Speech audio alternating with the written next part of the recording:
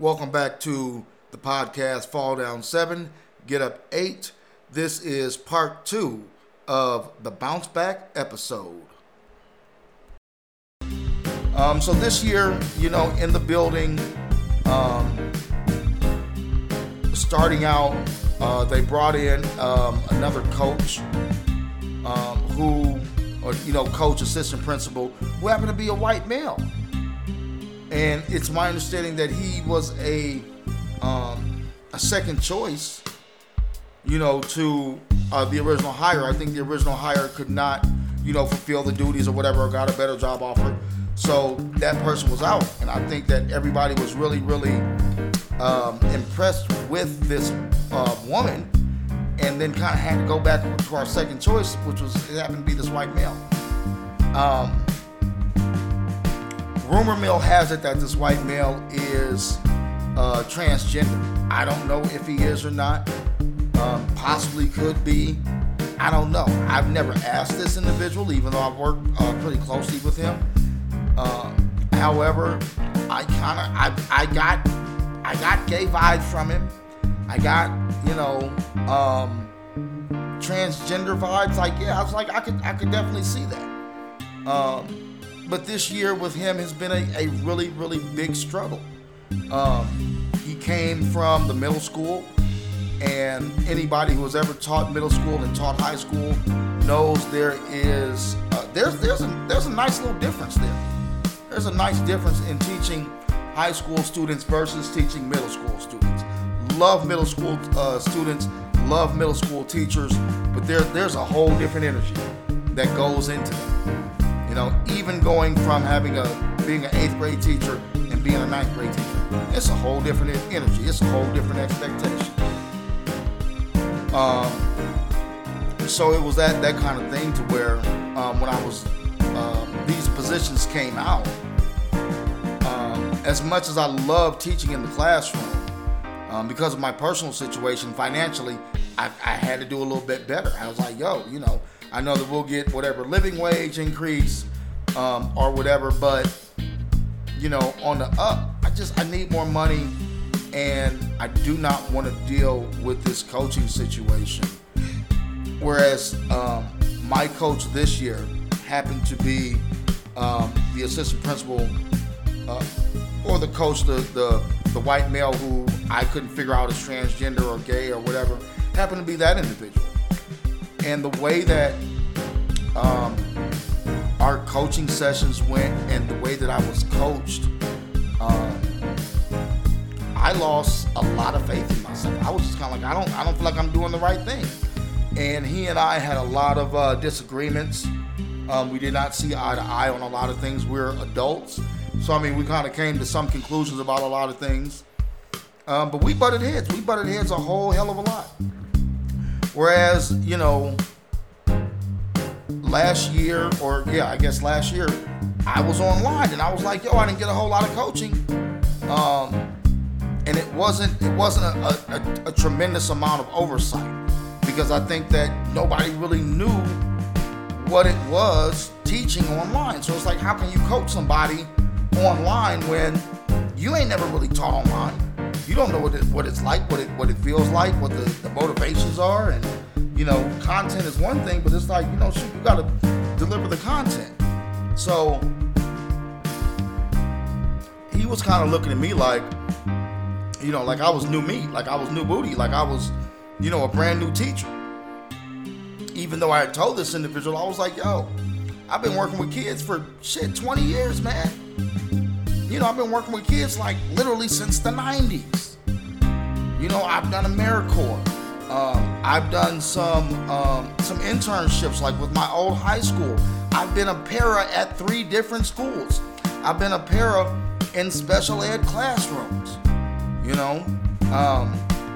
and then I also taught 8th grade technology for a half a year. So it was one of those things where he knew all this information, but he was kind of looking at it like, oh, well, you've never taught before. And I'm like, nigga, bullshit. Like, nigga, come on. Sorry. But yeah, it was one of those things where I was like, you looking at me like I have no idea what I'm doing. Um, and so our relationship, our professional relationship, was not a really good thing. My motivation, one of my biggest motivations for applying for the dean position was to say, hey, you know what, if this is the way that we're coaching people nowadays, let me show you how to do it right, you know.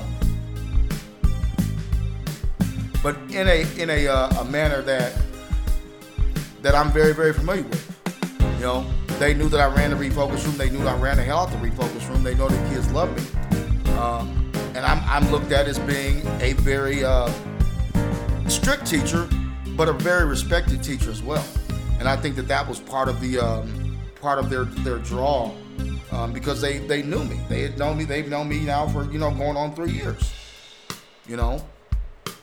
So I mean, that's just kind of the thing about it is, when I applied for this position, I was like, yeah, this is Dean of Culture. This is dealing with, our students who have attendance issues, our students that have mental health issues, our students who have behavior issues, our students who really struggle with their relationships, maybe not only with their parents, but also with adults in general, maybe one or two teachers they just can't stand.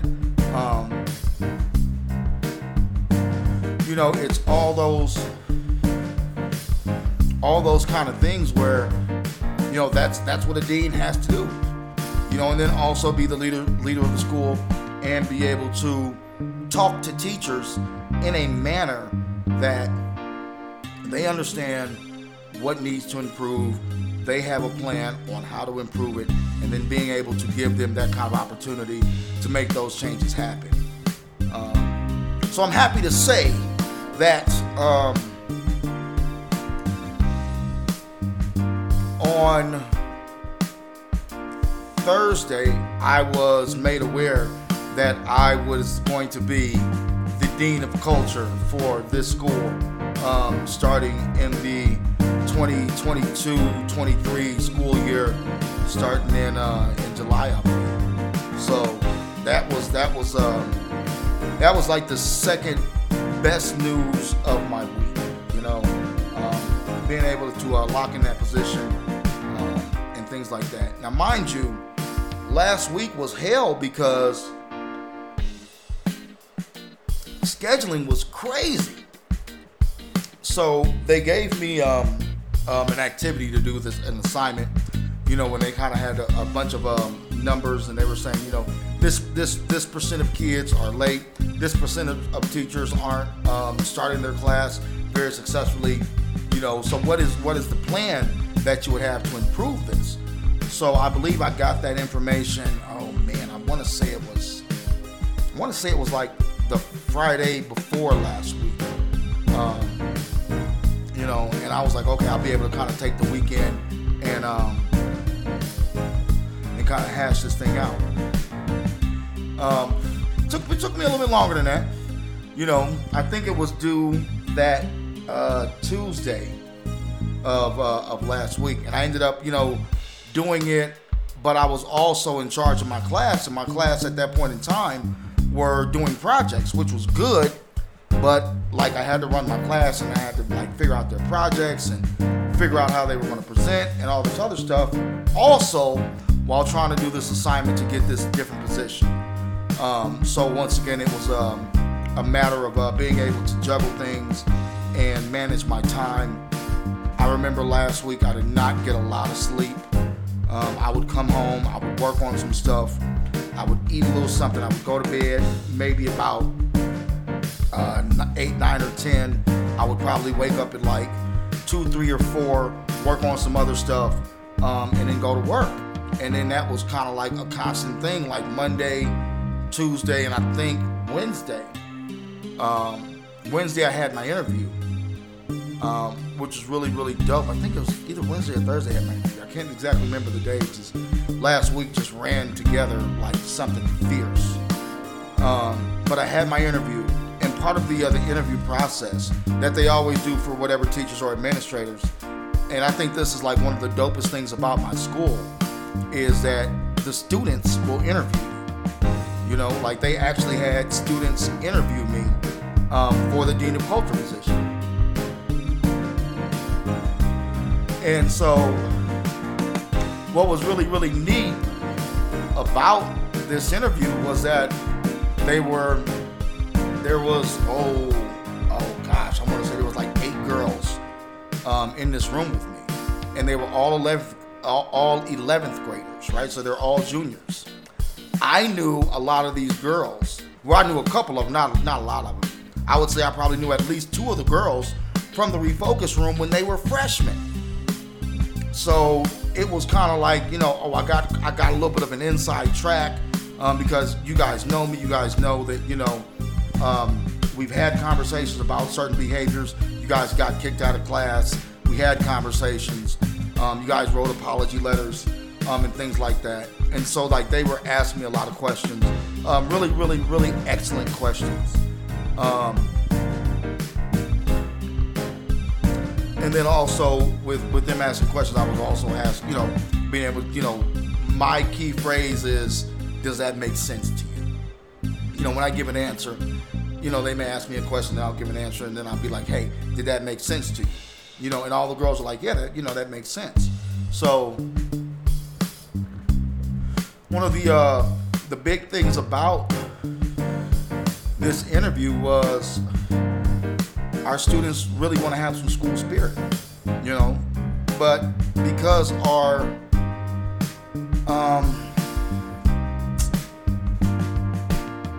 because the makeup of our staff is primarily white, there's a culture clash. Sometimes there's a culture clash. We have a lot of young white women who are, in positions where they're the teacher. And they don't always make the greatest decisions, or they don't always have the greatest classroom culture. It has to kind of grow. So we had a really good conversation surrounding that. The other big thing that I will always remember from this interview was they asked me about my background in mental health. And I knew that they were a Refocus kid because I remember talking about this in Refocus a lot.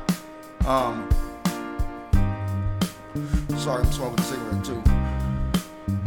Was that my first year there when I was a Refocus teacher, I also had a second job. I was a mental health clinician at the state hospital for a lot of adults. And I would deal with these adults and their behaviors and their blowouts and everything else like that. And then, I would go to sleep and wake up and I'd come and I'd deal with the kids. And then they would ask me, you deal with crazy people all evening? And I'm like, no, I don't deal with crazy people all evening. I deal with people who have a lot of mental health issues that have kind of gotten out of their control, people that need help balancing their life, and that's what it is, and that's what it was, and that's the thing is, we have to look at each other as being very human, and we are spirits having a very human experience, and I think we lose sight of that a lot of times. I think that a lot of times we'll see, a student who's agitated, who's pissed off, who's failing a lot of their classes, and they're just angry. And you're like, oh, that's just a bad kid. And I was like, no, man, that's a human that's in a bad situation. Maybe we have not provided enough space for that human. Maybe we haven't approached that human correctly. Maybe that human doesn't really know how to express everything that's going on. Maybe they don't want to express everything that's going on. Maybe that's none of our damn business. So it's kind of one of those things where, we all go through whatever the fuck we go through in life. We go through it, and we go through it heavy because there's this part of our body called the heart, and our heart gets broken, our heart gets smashed, our heart gets stepped on, and we have to pick up the pieces of our heart sometimes each and every day, and sometimes those pieces become really, really, really small. And we still have to find those little itty bitty pieces and try and put our heart back together again. And I don't think enough of us recognize the human strength that it takes, or the amount of human spirit that it takes, or the amount of spirit that we have as individuals in this human experience. And we don't recognize that fact. So it's, when you're able to sit back and recognize the fact that, you're having a very human experience. Your spirit is still beautiful. Your spirit is troubled. Your spirit might be troubled, but hey, we ain't done. We're not done here. So for the administrative team to recognize all of these things and all that, I was really, really happy. I was really, really satisfied. I'm also happy and satisfied that because I am a black male, I will be that kind of diversity factor.